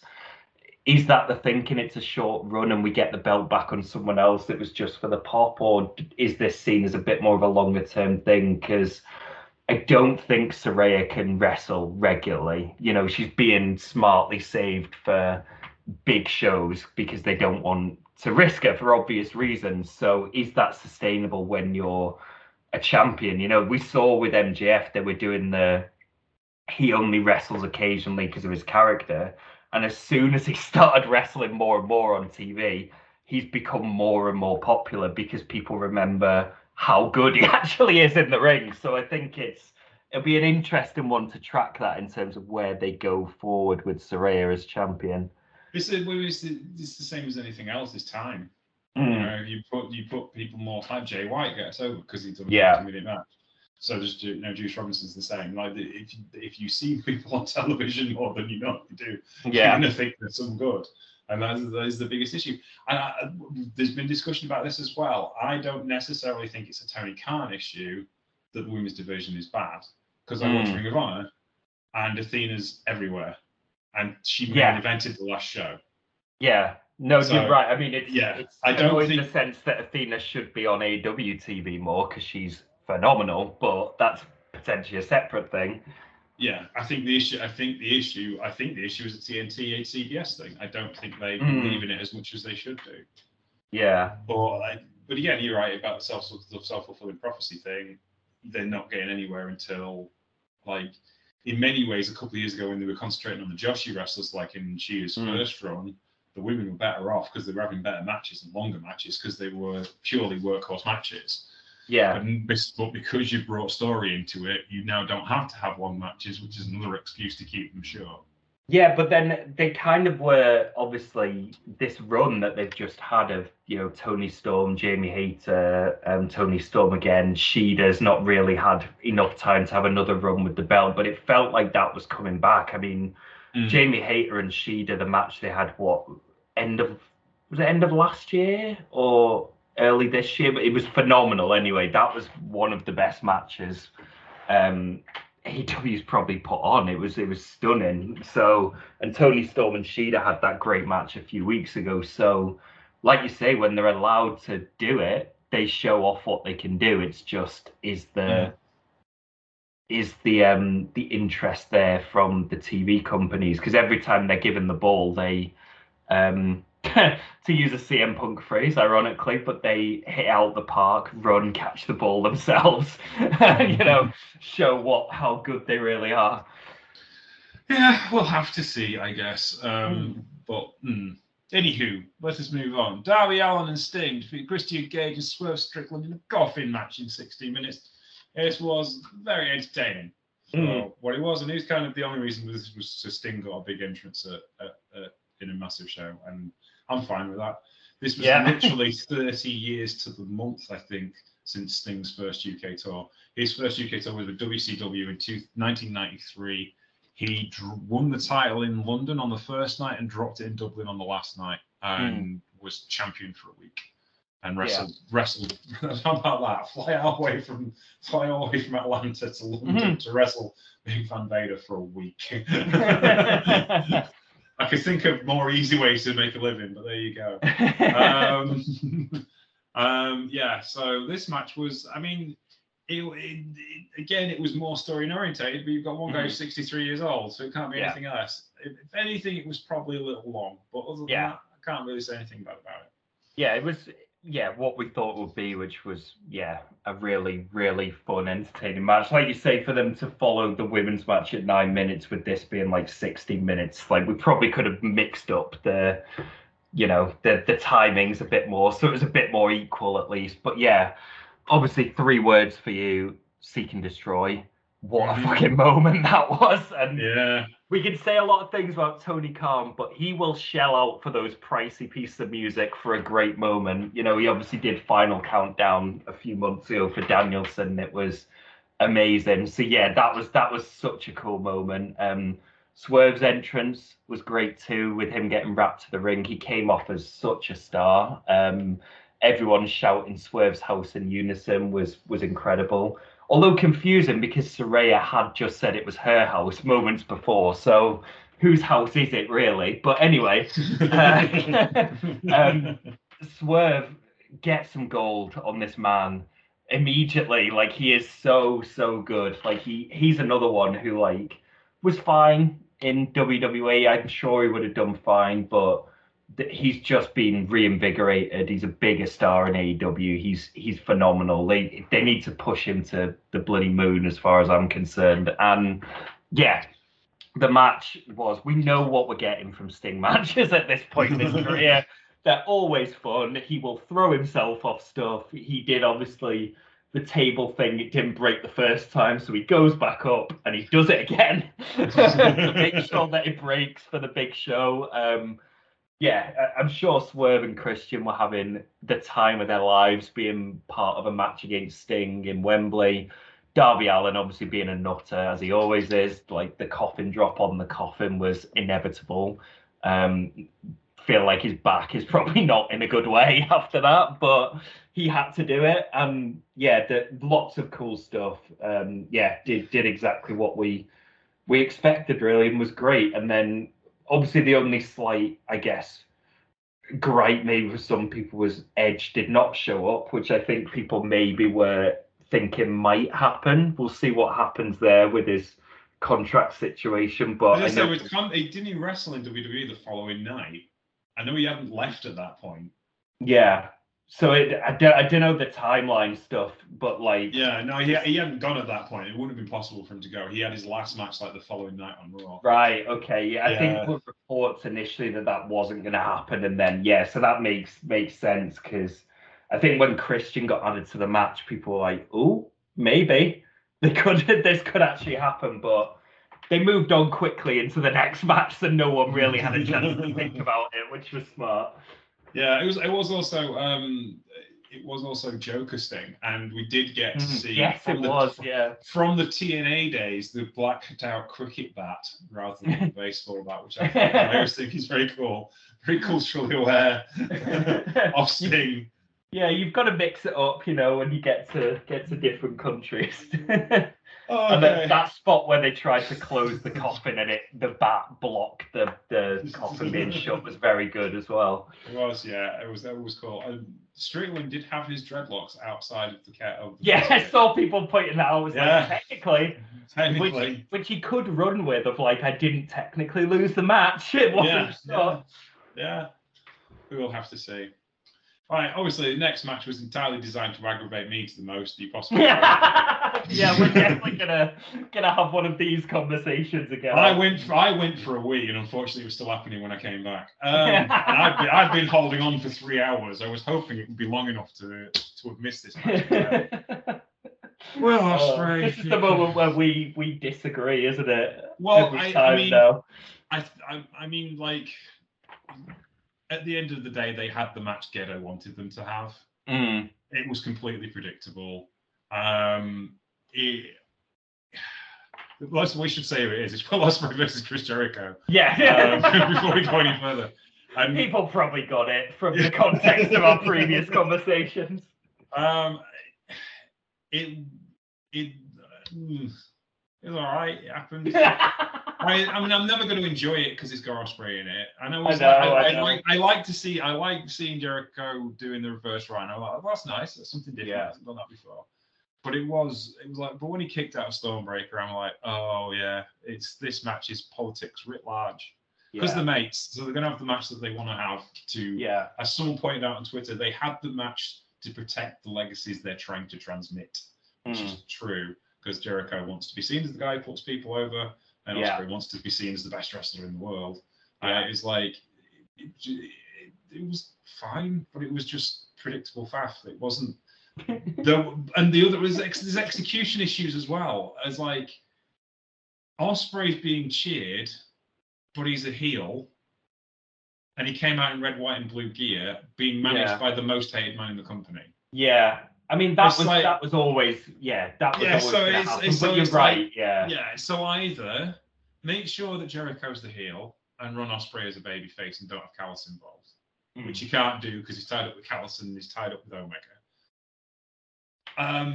Probably not probably not do a bunch of promos where he comes across as an annoying chap. He's from Essex, don't you know? And he has to get more British with every promo, apparently. Rough. Yeah. The only thing that's really intriguing me about Ospreay is he's got a feud with Yota Tsuji in Japan, and Yota Tsuji, as promised, to make the United States Championship the EU Championship. Yeah, wins it at Dominion. Very which funny. Is the greatest thing I've ever heard in my life. Yeah, tremendous thing. So which is absolutely awesome, and I will howl with laughter when that happens. I think I enjoyed it more than you did. Spoiler alert. Well, to be honest, I think I've enjoyed a root canal more than this. So, well, yeah, there was nothing, and this is the thing is. There's guys around me who also clearly hated Ospreay because they were chanting for Jericho all the way through, which warmed my dark heart. And then the guy next to me was like, "Oh, Ospreay's amazing," so he spent 10 minutes trying to persuade me that Ospreay's great. It's like I just don't like him. Yeah. But I mean, Then we got into a deeper conversation about progress, and he said, "Well, at least he's not Jimmy Havoc. I'm like, yeah, but he's not a nice guy either. Yeah, it's still not good. He tried to get the internet to buy his mum a car when he was the highest paid wrestler in the country. Anyway, carry on. Sorry. Yeah, well, I definitely enjoyed it more than you did. Yeah. If we can say that. What I will say, can we agree on this? Because we can say a lot of things about Will Ospreay, but the theme song, his entrance music, is a banger. Like, it is a banger. It is, but it makes me leave the room every time I hear it. So. It was Elevated was stuck in my head for days after Wembley. Like, it's so annoyingly catchy. Yeah, like you say, it was definitely a politics thing. It was definitely, you know, is he going to re-sign with New Japan? Is he going to sign with AEW? There's all that talk about his contract. I mean, he's not going to go to WWE after this, surely. I mean, it's pointless anyway, because do you want to see Will Ospreay wrestling at half speed? It seems pointless, but the star treatment they kind of gave him here, you would be like, he's going to stick with New Japan or sign with AEW, you would imagine. Yeah, I mean, I would happily have him sign with AEW though after watching a New Japan show. Well, I mean, I think he has been set up as the top gaijin, basically. That's what they're working towards, aren't they? Yeah. So, Well, I mean, he is effectively at the moment. He just you assume they're going to do the third Ospreay Omega match at Wrestle Kingdom, and that's when Ospreay gets the win to put him over the top. You would think that's the play. I mean, it depends really on how much money Bushy Road have to keep him, and if they think he's worth it, because they've got Zack Sabre Jr. and he's as big a draw, I think, in a different way. I don't think he's, and it's with AEW. It's just depending on. I mean, I think Khan would have him. I'm not sure. I'm not sure the Bucks and Kenny are that bothered. But I think Khan would have him for those, just for the matches, if nothing else. But it is just like, it depends. I mean, I know he's comfortable and he's slotted in Japan and he's got a faction and they've treated him like a star. But it's feeling more, the closer we get to the date, in some ways it's feeling a bit more like Prince Devitt at the end of his run, rather than, say, or Jay White. But having said that, they've pushed him to the moon, and you know, he got to the final of G1. He's had massive matches at Wrestle Kingdom. But is he ever going to be put in the Naito or Okada or Tanahashi position? Probably not, because he isn't that kind of wrestler. He's not what you want him for, and that's unfortunately the same thing that happens in AEW with him. If he goes there, he's never going to be a top guy. He might be close to the top, but he's never going to be top guy. So he's got to make the decision of what's going to be best for him and his future that way, really, more than anything else. Yeah, it is going to be really interesting. I mean, for me, it's going to have to be one of the two. I don't see how he goes to WWE. I mean, for a number of reasons, but particularly this was designed to make him look like a star. It was designed for this to, like you say, they played into this like being the big match. Obviously Jericho did the Fozzy entrance, which do the Fozzy appearance so he can claim they sold out Wembley, which is very Jericho. But I actually thought that worked quite well in practice. They just did the verse and the chorus like they normally would. The entrances were really good. I feel very differently on Ospreay in terms of his in-ring stuff. He's annoying in the sense that we both have opinions on him as a person, but in ring, we do. Like, I think I'm of the opinion, and you know, you obviously are not as much of a fan of him in ring. I do think he's unfortunately on a hell of a run this year, like with the matches he's been having. You know, you mentioned the G1. Obviously, I think that the difference this year is he's not had Will Ospreay matches. That's it. I think the big issue is he can have great matches when the other guys are with him. Yeah. Like Okada, and like the matches he had with Okada, the matches he had with Omega. Yes, they've been fantastic, but you stick him in the Sonata and it's still like watching paint dry. So that's the issue for me. Or he lands on Sonata's face and breaks it. So that's the bigger issue for me is he's great when the other guy is great, but not necessarily all the time. Yeah, which I guess is the irony here in that this was an Ospreay match basically being worked, and he was, Jericho is obviously getting on, needs to be carried a little bit in these situations. He obviously wanted the Ospreay match for a reason. He wanted the big Wembley match. Basically, Ospreay was obviously going to be a massive thing, working Wembley Stadium. Plus they're friends as well, which just does help. That's it, and he wanted to prove a point, I think, because there's been a bit of criticism. The Cole feud, Adam Cole feud, just didn't work in practice. The output wasn't good. But then obviously Jericho, like working with Kingston, was phenomenal. Like for the most part, when Jericho has the big matches, he tends to deliver, which is to his credit. There were a couple of janky moments down the stretch on this one, like timing issues, because again, Ospreay is fast and it's hard to. You've got to kind of raise your level a little bit to kind of keep up with the spots and stuff like that. Yeah. But I think it was. Yeah, I did really, really enjoy this. Like you say, it's where you stand on Ospreay's style and matches. And one final thing that made me laugh, there was a dude behind us where we were sat, and he actually got told to shut up after a while by the not the security people, but the staff, because he was clearly irritating people with just yelling random stuff out. But he was like yelling spots out. He had such a weird kind of knowledge of, knew like some stuff, like he knew again like Aussie Open's finisher name, but didn't know what like the Pepsi plunge was. And then basically there was obviously the spot where Jericho's over the ropes and Ospreay goes up top, and he just went, yeah, leg drop, Will. It's like, you cannot possibly think that he's going for a leg drop here. Have you seen a match with Ospreay ever?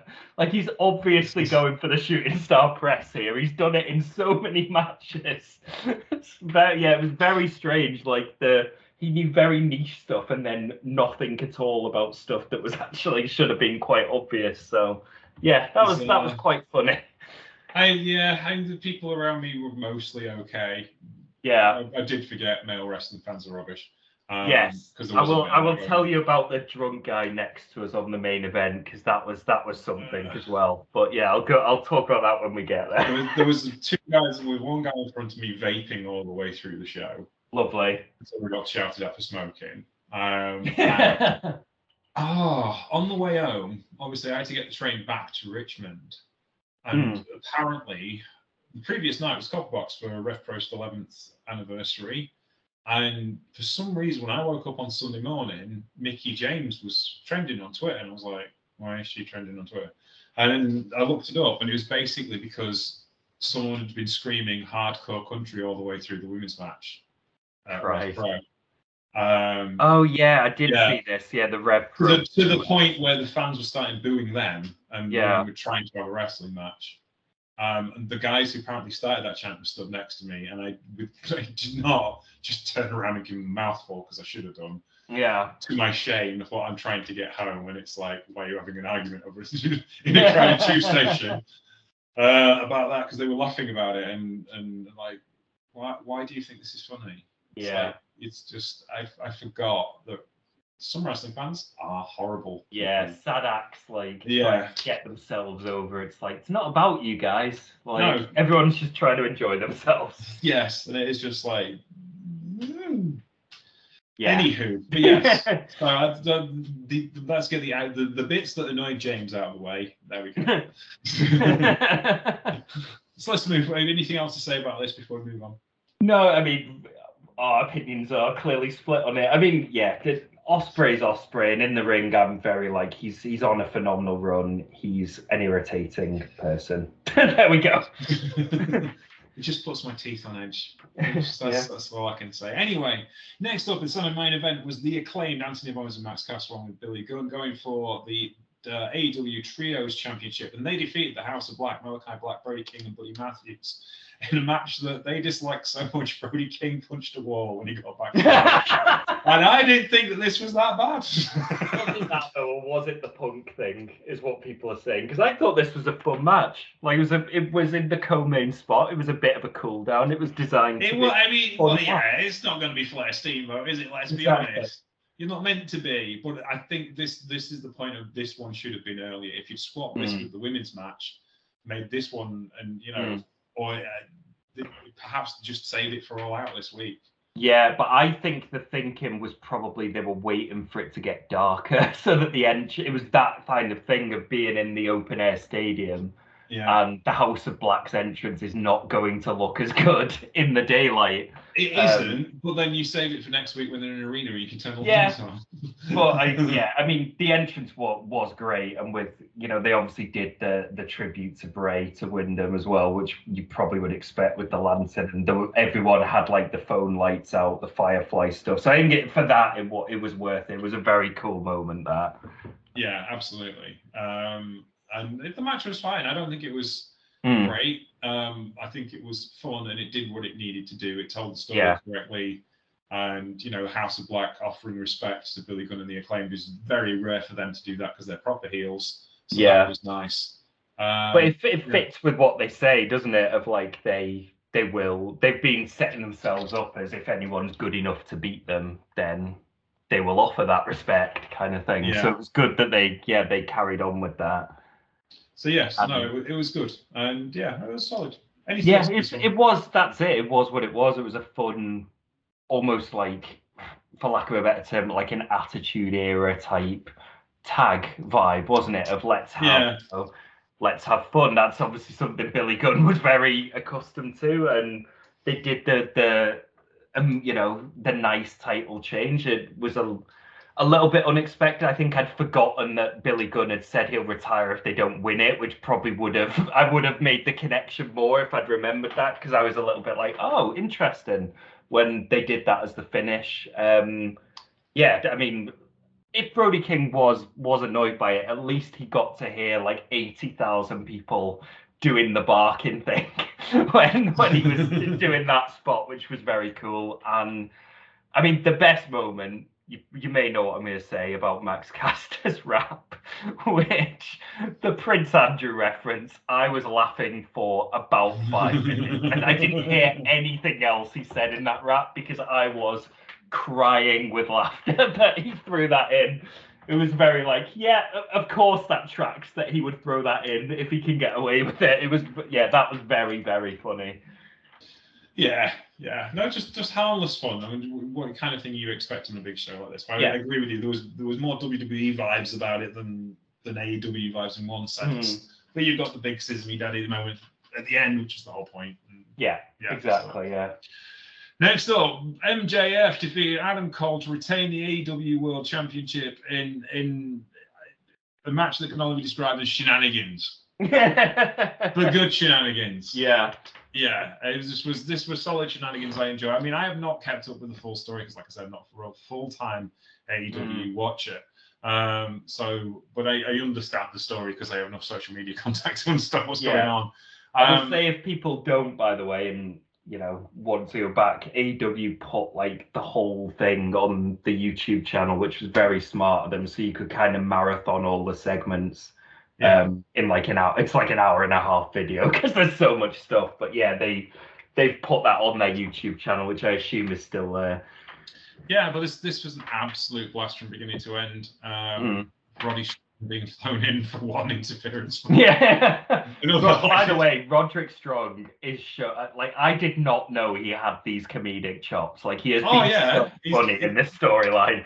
He's been hid under a bushel throughout his career. He's finally finding his true calling and displaying everything that he can possibly display. But this was an absolute blast. This was joyous, and it's not my type of wrestling match, but I am thoroughly enjoying myself nonetheless, and that's kind of like the best compliment you can give, isn't it? Really.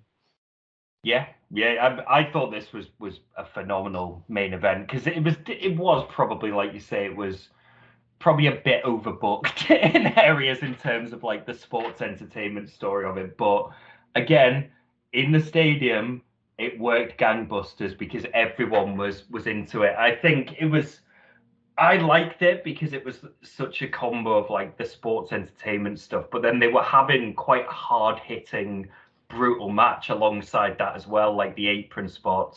The brainbuster on the steps looked horrible. Like that was such a nasty match. And yeah, they were doing the Panama Sunrise on the floor, and so they were doing big main event wrestling spots as well as having kind of the funny sports entertainment stuff around it. The ref bumps.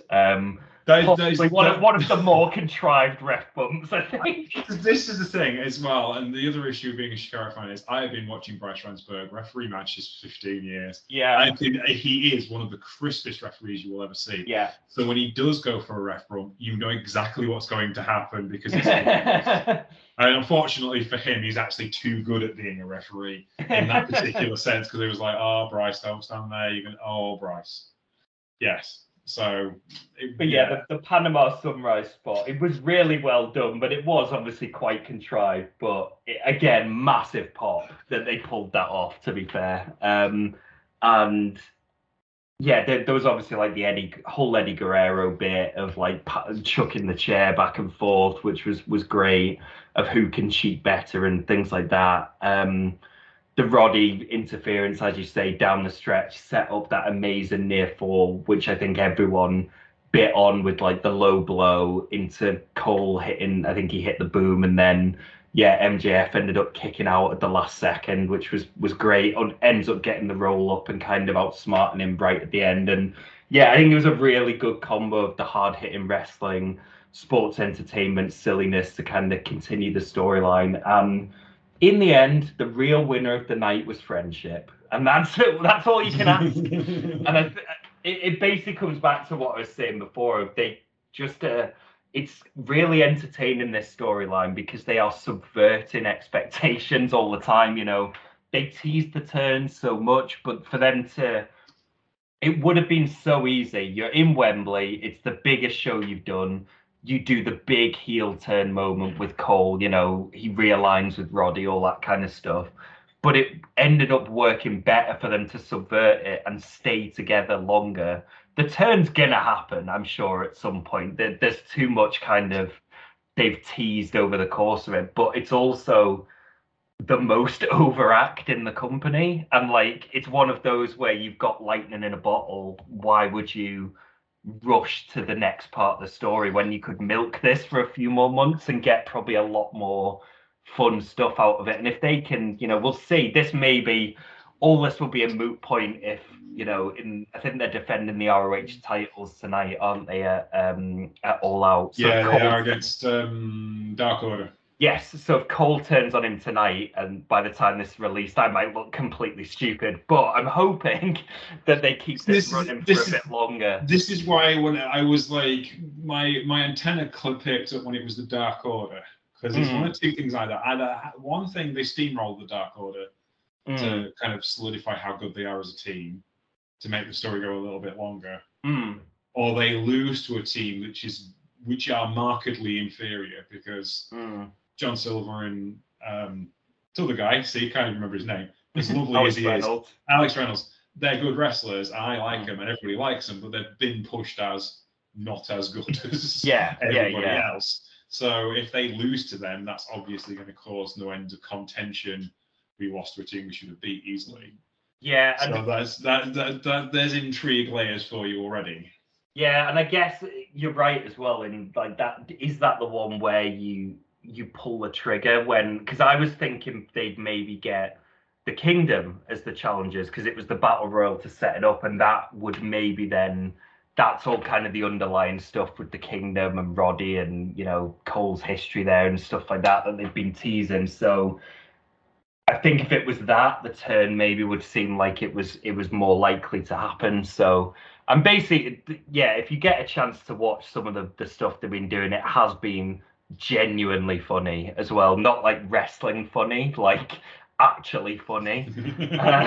So yeah, it is one of those where you can have so much more fun with this for months. They've got Roddy, like we say, is adding this extra element of showing off his comedic chops. It's also like being, got an underlying level of logic as well. And like the MJF is how he's just made all his backstory and sort of, he did this in the Punk feud as well, of like why he doesn't trust people and, bringing it back to like his childhood and things like that, of why he behaves the way he does, so it like makes sense and it's not just a classic wrestling guy is bad guy. It's very like more layered than that, which I really enjoy. And yeah, he's, like I said, he was probably the most, or one of the most over guys of the night. Like people were singing his theme song, his entrance music, which has no words in it, and people were singing it. It was,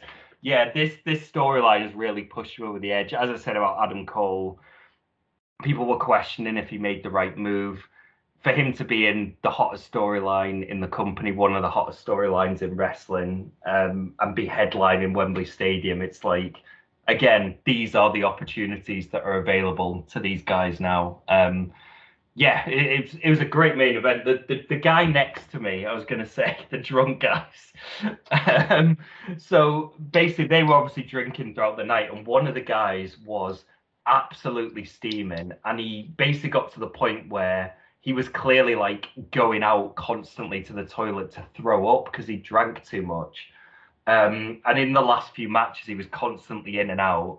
And in the main event, he went out, and they did obviously the false finish where it was like Bryce rang the bell and was like, it's a draw, and that was then the callback to basically they had a draw before, and this time MJF's not gonna chicken out. He's grown as a person now, so he's going to tell them this match goes until we have a winner. But basically this guy came back and started cheering, was like, yeah, restart. It's like, do you have any idea what's going on? Because you completely missed the fact that the match ended temporarily and is now being restarted. So it was, I was like, how are you following the train of thought in this main event at all when you've gone out about 5 times? Oh, maybe he's watching on his phone as he was. Yeah, I don't think so in the state he was in. So yeah.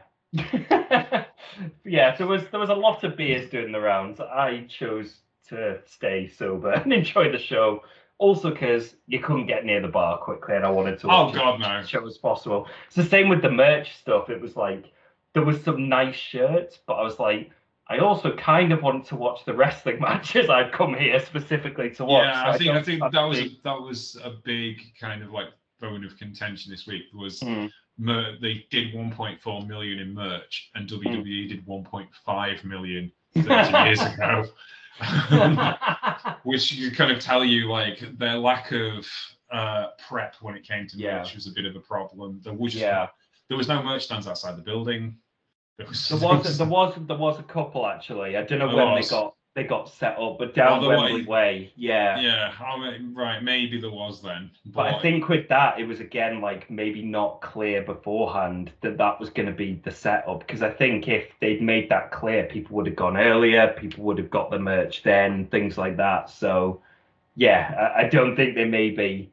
I think they'll be more prepared next year with that stuff, definitely. Yeah. So, and that's the thing. And of course, yes, it was at the end of the show, Tony Khan came out to the ring to announce there was going to be another All In at Wembley Stadium this next coming summer on Bank Holiday weekend. Sounds like it's going to be an annual thing, which is pretty cool for us. Yeah, which is going to be. This is the thing, is that they've got to keep that momentum going, which is the next question. Which they have, to be fair to them, they have done, because we think back to the first Forbidden Door pay-per-view, which didn't have a lot of build and was kind of underwhelming as far as the card that was announced, and then they managed to build to a bigger and better one the following year. Yeah. And there's you're right. That's a good comparison as well, because that first show, people were underwhelmed on paper, and then it was probably the best show, US show of the year, because it just delivered so much. And then, like you say, they can build to the second one, where then you have all the dream matches, or you have the double main event of complete dream matches, basically. So yeah, I think that would be hopefully the thinking for next year, and they can plan the all-in, all-out split and manage that a little bit better than I think they want to keep this year. They want to keep it on following weekends because they want all out on Labor Day.